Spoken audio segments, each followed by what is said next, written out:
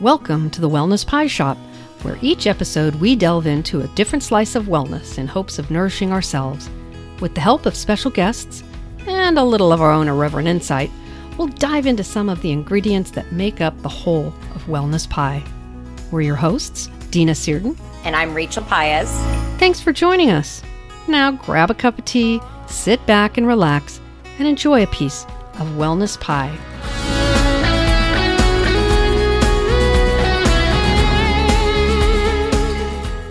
Welcome to our second episode, and tonight we are having Julie Cannon join us. It'll be the first time we have a guest on, and I'm really looking forward to it. I'm so excited. I think we have the perfect guest. I think she is incredible and has a lot of expertise, I think, in some of the conversations and the questions that we're going to be asking today.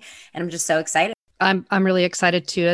Julie is a dear friend of mine from Atlanta, Georgia. And why don't you tell us a little bit about yourself? Thanks so much, Dina and Rachel, for having me tonight. I'm really excited to see where this conversation goes. I'm not really sure yet. We don't either. You know, we'll get there. What I do for a living primarily is I'm a mental health counselor working with university students in the Atlanta area, and have been doing that for about 15 years. I can't believe I've been in it that long, but I'm having a pretty good time with it. Dina and I, right before I took this job, I was working as a hospice chaplain for about 8 years, and that's where we met. And the thing of doing hospice chaplaincy and also doing what we called clinical pastoral education, which was some of the training I did to get into that, was really some of the best training I had, even for doing therapy, because it helped me take a look at some of my own issues, my own biases, discomfort, and begin to really embrace the wealth of resources that people have, and also appreciate that we have a common humanity that transcends whatever our labels are. I just lost my 18-and-a-half-year-old dog, my toy poodle Liza, not too long ago. And, I've been able to walk with some of my other friends who have their fur babies to have rituals to say goodbye and to say, what that has really meant to us. And so I keep that part of my life alive there. I've also worked in inpatient settings and outpatient settings. And my first job after graduate school was working in the cosmetics area of a department store in Florida, because I didn't have a sugar daddy or sugar mama. So I had to make some money while I was looking for a job. And I did that for a while, and I got a job at an adolescent psychiatric hospital, and did that for about a year. And then I kind of moved into higher ed. So, wow, that's a lot.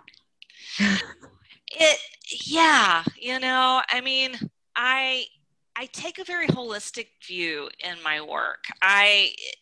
Doing some theological training, some spiritual direction training was really important to me. Personally, to have some new kind of experiences that were different than the religious training I had growing up. But I've also just gotten a certification as a national board certified health and wellness coach. Oh. And am really beginning to lean into that side of the holistic care of, I'm not a nutritionist or I'm not prescriptive, but like recognizing how important, our biochemistry and our physiology and what we eat and drink, the roles that they play in our mental wellness. So I'm trying to keep learning and have some fun. What I appreciate is that you talked about wellness and nutrition and all that stuff. And of course, we are the Wellness Pie Shop. So, It's perfect. I can see why she's the perfect guest. She's perfect. And my favorite dessert is pie. So even there better. you go. pies are pretty simple. There's a crust and there's filling. And we want to know, you've told us a little bit about your background and about the fact that you've got some spiritual training, some pastoral training, some mental health training. What I wonder is what led you to that? I just have to come clean. I mean, I'm sure there'll be some mental health workers that'll listen to this, but yeah, I think I fit squarely in the category of I needed to fix myself, or at least I thought I needed to fix myself. Like I was really searching and really confused because I was one of those folks who I'd never recommend this, but went straight from undergrad school. I got a biology degree in undergrad, and I did that really quickly. I did it in 3 years. And then I went straight into grad school, and I was really young.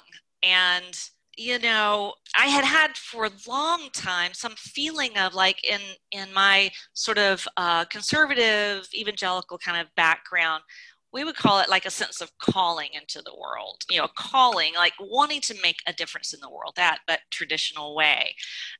In the tradition that I grew up in, being a pastor or a minister wasn't an option back then for a woman.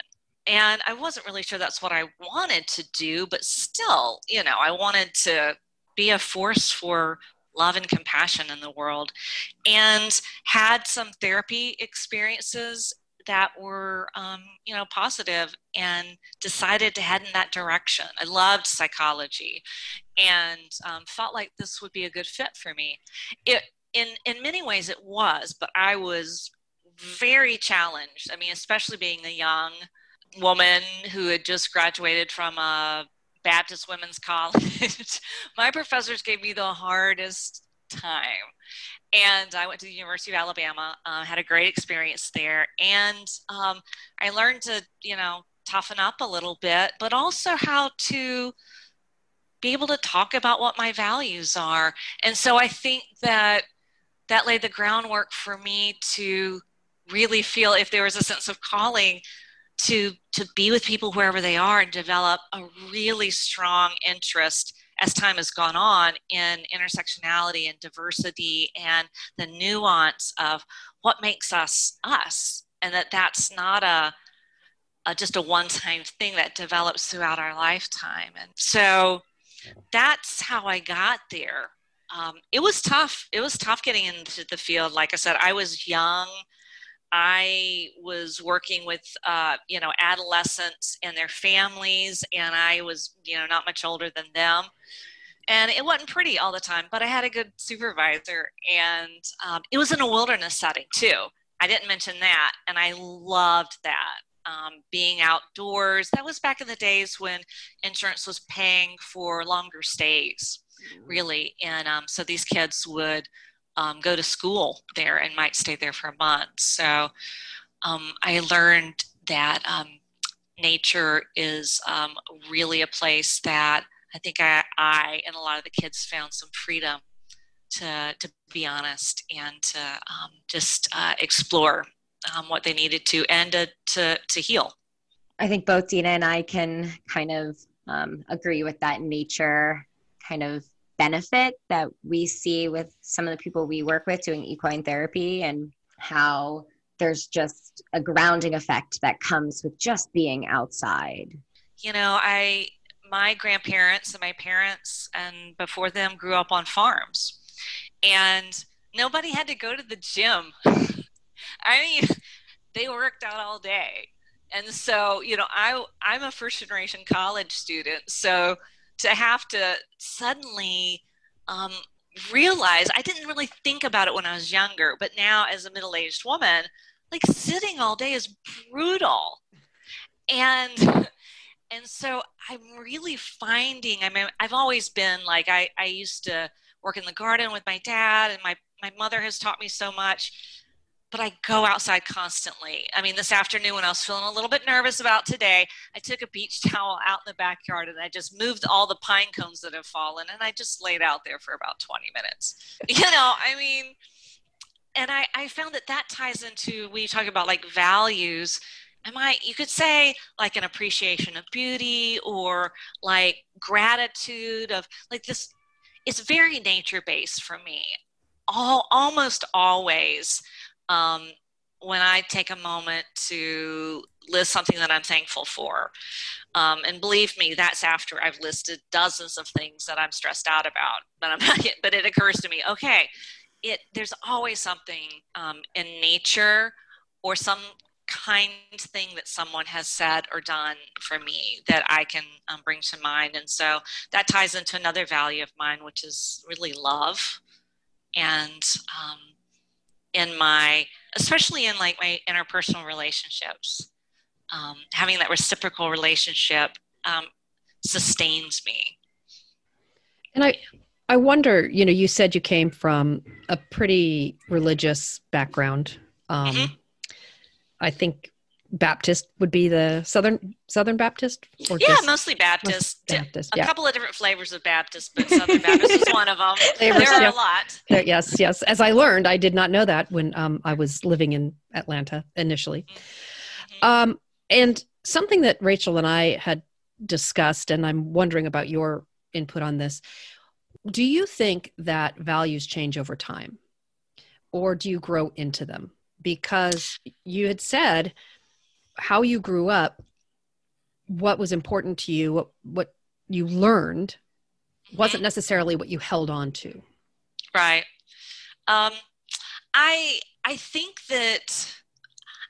it can change, or like perceive to change, as we discover more about ourselves, because there's this process like of, if you want to call it faith development or spiritual development, where we grow up in whatever system we grow up in. Whoever's taking care of us may take us to a church or a synagogue, or a mosque, or they may have nature-based beliefs or whatever it is. And there comes a point at some point in our development that we have to make a decision. Does this still work for me? Or what pieces of this still work for me?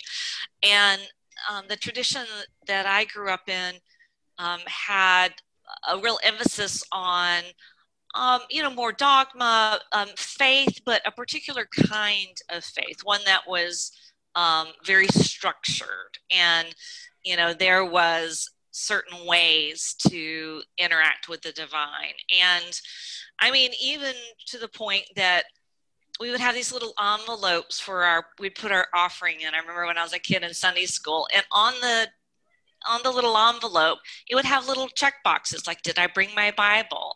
Did I, ask anybody? Did I invite somebody to church today? I mean, so. Do you get like extra points in heaven when you do that? I think so. Maybe I think that was part of it. The point. But you definitely got extra points, there at church. Which was important there. It was. And I think that I would still say, like, in the core of that spirituality part of me, that existential humanistic kind of piece that has true compassion, works on true compassion. I can't say that I have attained it, but that's important to me, has always been there. But some of the other pieces, maybe some of the lesser kind of other values, I've set aside. So it's important for me to be able to know where I stand and where do I find my peace, and where is it that I need to go plug in to refuel. And so I do think it's changed a bit, because I believe differently in some ways. But honestly, I still have a good relationship with my family members, and we can have a conversation that doesn't take very long we come down to some core values of, in general, caring about people. Mm-hmm. And wanting people to be safe and to have security. We have different ideas about how that happens. So yeah, I think if I had to say, I think younger, I think I was told what my values were. Right. And now I get to decide what they are. Right.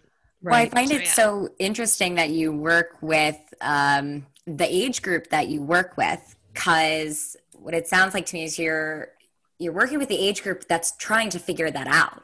They're coming out of their home, they're coming out of being told what their values are, and they're kind of being dumped into this environment where a lot of people have never experienced this type of aloneness, you can say, like you're really far away from your known community, and here you are as that kind of support system, with the understanding that you kind of went through that shift as well.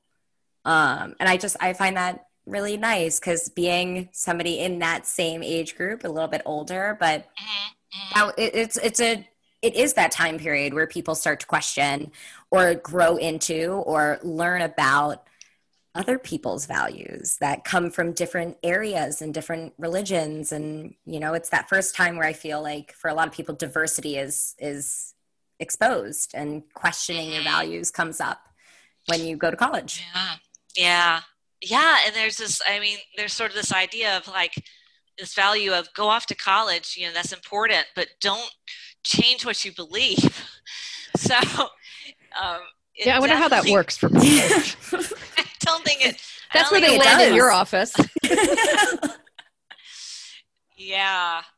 And you're right. I think, especially with folks who are a bit younger, they're doing what, from a psychological perspective, we would support. It's the developmental stage where you go out and start trying these things out. And you have to, pull away a bit from your family, not necessarily in love, but in your actions, to become an independent person and to be able to take care of yourself and get a job and have a partner or whatever you desire to do. And it can create some real dilemmas from people whose, especially their faith tradition is one that is a more narrow, and like you need to stay in the faith, or if you are into somebody from a different tradition. And I am really fortunate. I get to work with people from all over the world. So, I've got this, my background, I grew up in Georgia, so I have this Christian and Baptist kind of background that I grew up. But I've got people from all over the world, people who are still, their families want to arrange a marriage for them, and they're, have been in the States maybe since they were a kid, or maybe they were first generation, and they're, they love their family, they love their tradition, but that may not be their path. So there are a lot of tensions and a lot of it can be heartbreaking too. There's a lot of different versions of coming out, I think, not to make it too simplistic, but if you say to your family, some version of like, I love you, but this is not my path. And I believe differently. It can be really devastating. Absolutely. Absolutely. Yeah, that's so true. There's that idea that, I'm different on whatever level that is, whether that's I have a different faith, I have a different idea of family, I have a different idea of who I want to be when I grow up. I don't want to be a doctor. I want to be a comedian, Right. And it can be really painful. I also wonder, is that something that continues through life, or do you think just it's primarily something that we experience between, 17 and 28 or 9 or something like that? Do you think that those kinds of shifts happen that are those sort of individuation bits? Well, I don't think there's a right or wrong answer to this. I think some of it is circumstance, some of it is choice, perhaps. I do think there are a lot of them that happen in that time in your life, but I'm so fortunate to work with a diverse group of folks, and both in the students that I see, but also my colleagues. And some of my, my friends. And I'm, I, when I think about like some of my values or characteristics, like being like brave and super high energy is not one of them. However, I'm a very curious person, and I really want to know. I gain a lot of insight and intuition into my own life when I'm willing to step out of my comfort zone. So to say, if we choose to step out of our comfort zone throughout our lifetime, then I think it can always be a challenge. I had some really honest conversations with two of my wonderful colleagues who are African American women today, and they're wonderful in allowing me to talk about around the election and around still some lingering issues around race and inequity and equality and all those things. And if I said that I'm perfectly comfortable having I'm not perfectly comfortable having any conversation with anyone, but I want to get more comfortable. And so seeking out. So I say, I still put myself in situations that give me a stomach ache. It's sort of like what we were talking about earlier. Like I used to get a stomach ache before I would go to Six Flags, our big theme park down here. But I love riding roller coasters. But I'm one that would scream and be scared, but it kind of felt good. So you're saying that when you're working, you're screaming on the inside and you're scared. Sometimes. God knows I am. Yes, those are those mindful moments when I try to remember some of that training and say, oh, I'm feeling like I have a claw in my chest. Curious how that's shown up. Wonder what's going on for me. And having that, go back to the self-compassion of like, this is my experience, and to not be freaked out about my freak out. I'm trying to work a new muscle that's pretty weak, and better late than never. I'm curious on how you went from, or rather, I guess, what age did you start to kind of realize that maybe what you were feeling and what your values were started to differ from your household and your religion, which from what I'm hearing was very much intertwined? I remember having an experience when I think I was in second grade, and I was in a church school, and it was very evangelical. And I remember we were in like a chapel, and they were telling us about salvation, how to get to heaven, and how we were sinners and all that kind of stuff. And I had heard that story, and I had, said the prayer of salvation when I was 5. And it was confusing to me why, because I being a sensitive person, it's hard to sit and hear people talking in a way. I'm really sensitive to kind of tone. And it felt like they kept telling us like we were doing something wrong. And I was trying so good to be good. And I think that I had a dissociative experience in there. Like I got double vision, and I got disoriented, and I was seeing double, and I had to be taken to the school nurse, and it was an actual experience for me, but it certainly got me out of that chapel where I felt like I was being yelled at for being bad. And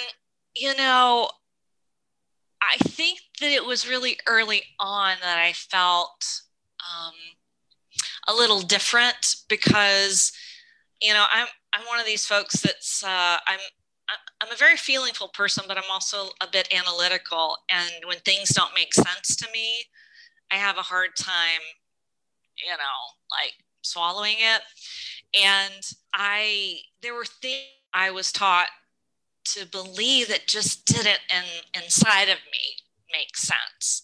And some of it, I mean, I think especially came from some of the really conservative churches, more so than from my parents, but it was a preferential treatment of boys over girls, for instance, and not really understanding that or accepting difference. And it was a pretty white group of people, of kids in there. There were a couple of people who were African American, but I remember that them being very much in the minority, and nothing about what that was like for them was ever discussed. And so eventually, I mean, we moved around a lot with my dad's job, and I ended up in being given a choice, and I went to a public high school. So I think that it's internally it started, but I just didn't have any language for that, mm-hmm. Just be able to say, it doesn't make sense to me that you're saying this story is literally true.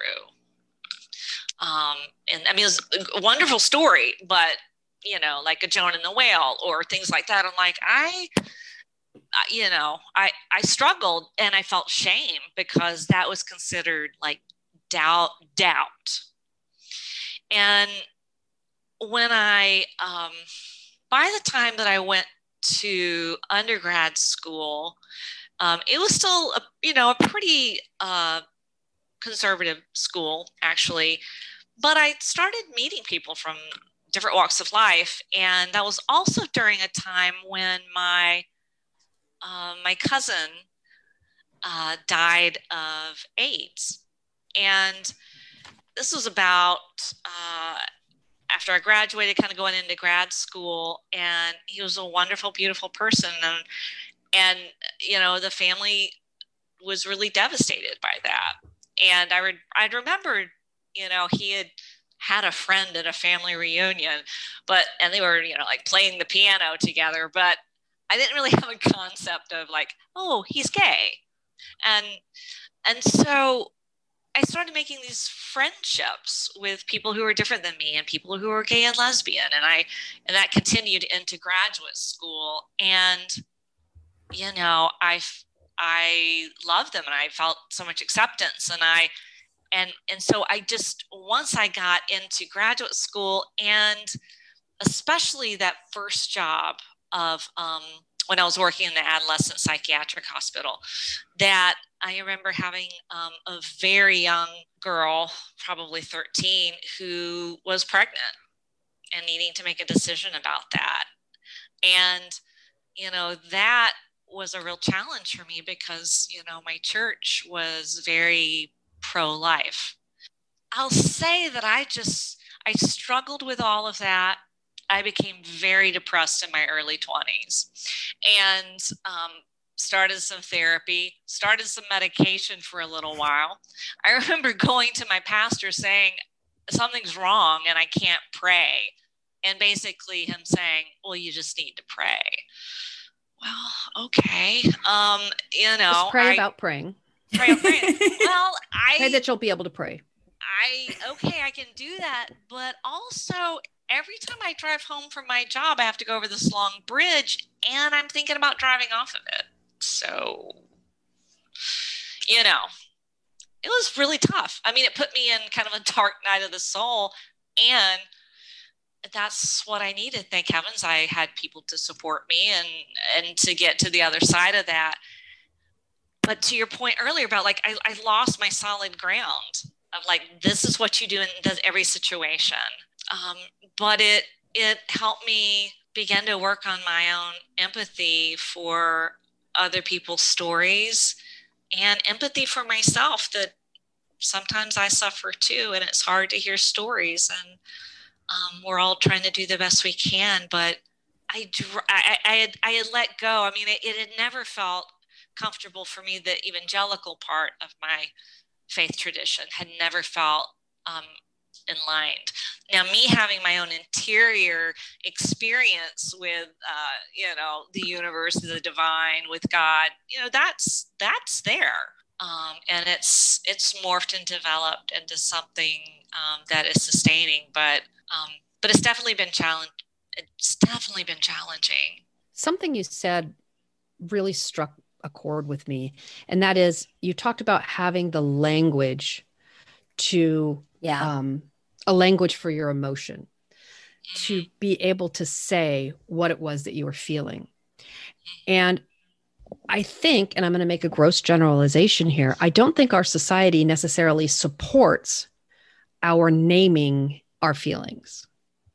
And when we talk about values, I think people can get stuck. And I will say this for myself. I have gotten hung up on lack of language, a lack of a description to understand what is happening inside. And so that really struck me. And what about what are your thoughts about that, either Rachel or Julie? Well, I was just thinking about it. Well, we talked about this going off to college language and this you go to college to grow up. That is why people go to college, to grow up. But yet when you get there and you're thrown to the wolves, there's nobody there to give you guidance, like you said, Dina. There's no catering to this confusion about identity, society influencing, family influencing, religion influencing. There's no guidebook to tell you which direction to follow. And then you have people who just follow the one path. I'm just going to follow what society is going to tell me to do, or I'm going to just follow the path of what religion tells me to do. And then you have people that wake up 20, 30, 40 years from now and they're like, wait, where did I make any of these decisions? And I think it comes from what we're talking about is not having, because I don't think it's about not having the awareness, because I think people have the awareness. I think it's being able to articulate that to somebody who can nurture a response. And Yeah, being able to say, and I think that's why, Julie, you're in such an amazing position, coming from the background you do, coming from all the aspects that you do, to say, hey, I was in the same boat. These are all the avenues that I was faced with. And this is then how I navigated my own path that felt true to who I am. And I think that that's missing in a lot of stages of life, because we all go through these different stages of life that happen, and those pivotal moments of, like Dina and I were talking last week, I feel like I have this value that's going to come later on in life, but who's going to be there at that crossroad to kind of give me a little bit more information about finding that out? Absolutely. And I would certainly say to anyone who has experienced, some challenges growing up in, whatever system or philosophy was in your household, and you felt a little differently, that to find a place to just begin the conversation. Sometimes it's a matter of just, I need a readjustment, but there also can be trauma. And even if it wasn't meant to be traumatic, it can be traumatic. I think that a lot of the source of my anxiety that I've struggled with for my whole life started in those places of me having to, like, I can't say anything. So I have to hold it in, because if I say anything or if I question, I will get in trouble. And, or be ostracized or made fun of, or, and even that sort of fear of, like, not quite understanding, well, who is God, or who is the creator, or what is this entity? Is this someone who's out to punish me constantly? And so you can even become isolated within that and hiding out and not. I have a different view on sort of our ideas of meditation or prayer now, and I feel like the universe, God, our creator, can take it. Whatever it is that I need to say, they can take it. Now, not every person in my life appreciates everything I have to say, but, I definitely encourage folks to say it, even if it's just right in that kind of sacred, confidential, Julie's got a license and wants to keep her job, moment, to just say it, and let's hold it for a minute. And sometimes there are people, the campus that I'm on has a lot of graduate and professional programs. So I have a lot of younger folks I work with, but I have people that I work with that are much older than me. So, sometimes it's frustrating, to see someone suffering, or when they come in really defended. I try to remind myself, but they've come in. Yeah. They've come in. So you'll be okay, Julie. You'll go see your therapist and talk to your friend, you'll be all right. Hang in there.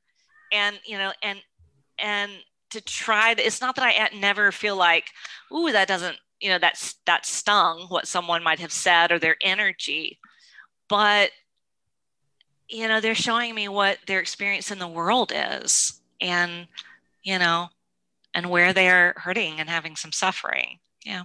I think it's so wonderful because I don't know if you've noticed that you've mentioned it, but throughout this time that we've been together, this value of yours of compassion and the way that you speak just comes back and back again. And it's just so, I think when you find somebody that is anchored in a value or multiple values, it becomes everything that they are. This whole conversation is really just validating the fact that you're an extremely compassionate person, and that is whether that came and was influenced with your family and your religious background, you morphed it to be what it is to you today. And like we talked about, values changing or values growing or growing into them, I think your value of compassion is a perfect example of taking it to mean one thing in a religious space and then opening it up to mean so much more with both yourself,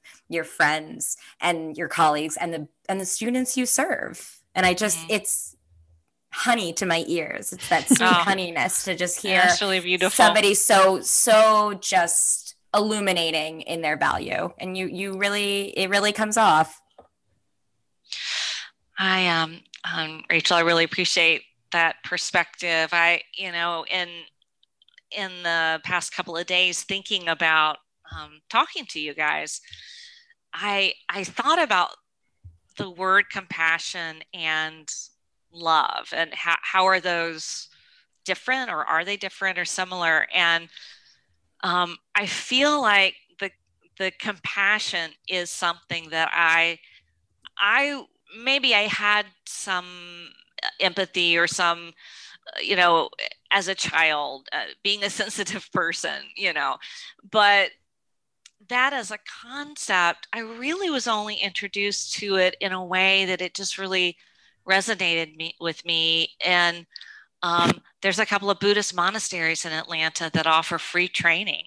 And so I went over there with the Zen Buddhist, and I went down the street a little further with the Tibetan Buddhist, and I just sat and just learned and listened. And it was a framework that makes sense to me, because, when I think of love, I think of a relationship, like a relationship, a reciprocal relationship. Like I love my little handful of very close friends. I love my little dog that I had to say goodbye to. I love my husband, and the older I've gotten, I would say the fewer close friends I have, because it's deep for me. It's like, I'll give you a kidney kind of, but it comes back. Compassion it's sort of, there's a little bit of, it allows for a little bit of objectivity, a little bit of distance, and I need that sometimes when, in order to work with people that are from very different backgrounds from me, different political views, religious views, ways of being in the world, that, I'm still me. And sometimes I may have the thought like, oh, I wouldn't I wouldn't have done that. But, but I try to come back to, it's not about you, Julie.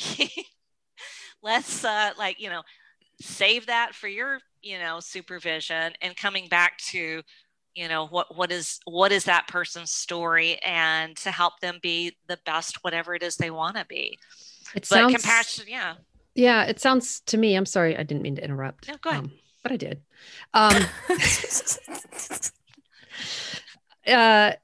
So it sounds like different levels in a sense of connectedness when you're talking about compassion versus love. And I love the way that you differentiated those two.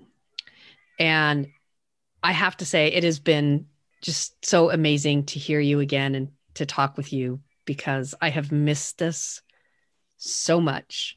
You always help me to look at things in a different way, with a different lens, and always with that compassion. And that's one of the biggest reasons I wanted to have you as our guest. I wonder, not everyone who's going to be listening to this podcast is self-actualized, who has done all kinds of work, and they may be listening because this is an opportunity to find out, just sort of start exploring their values through other people's thoughts and ideas. Right. Mm-hmm. Mm-hmm. And one of the things that you said at first, and I think this is that there's a pause that needs to happen, a pause to feel who you are, in a sense, right?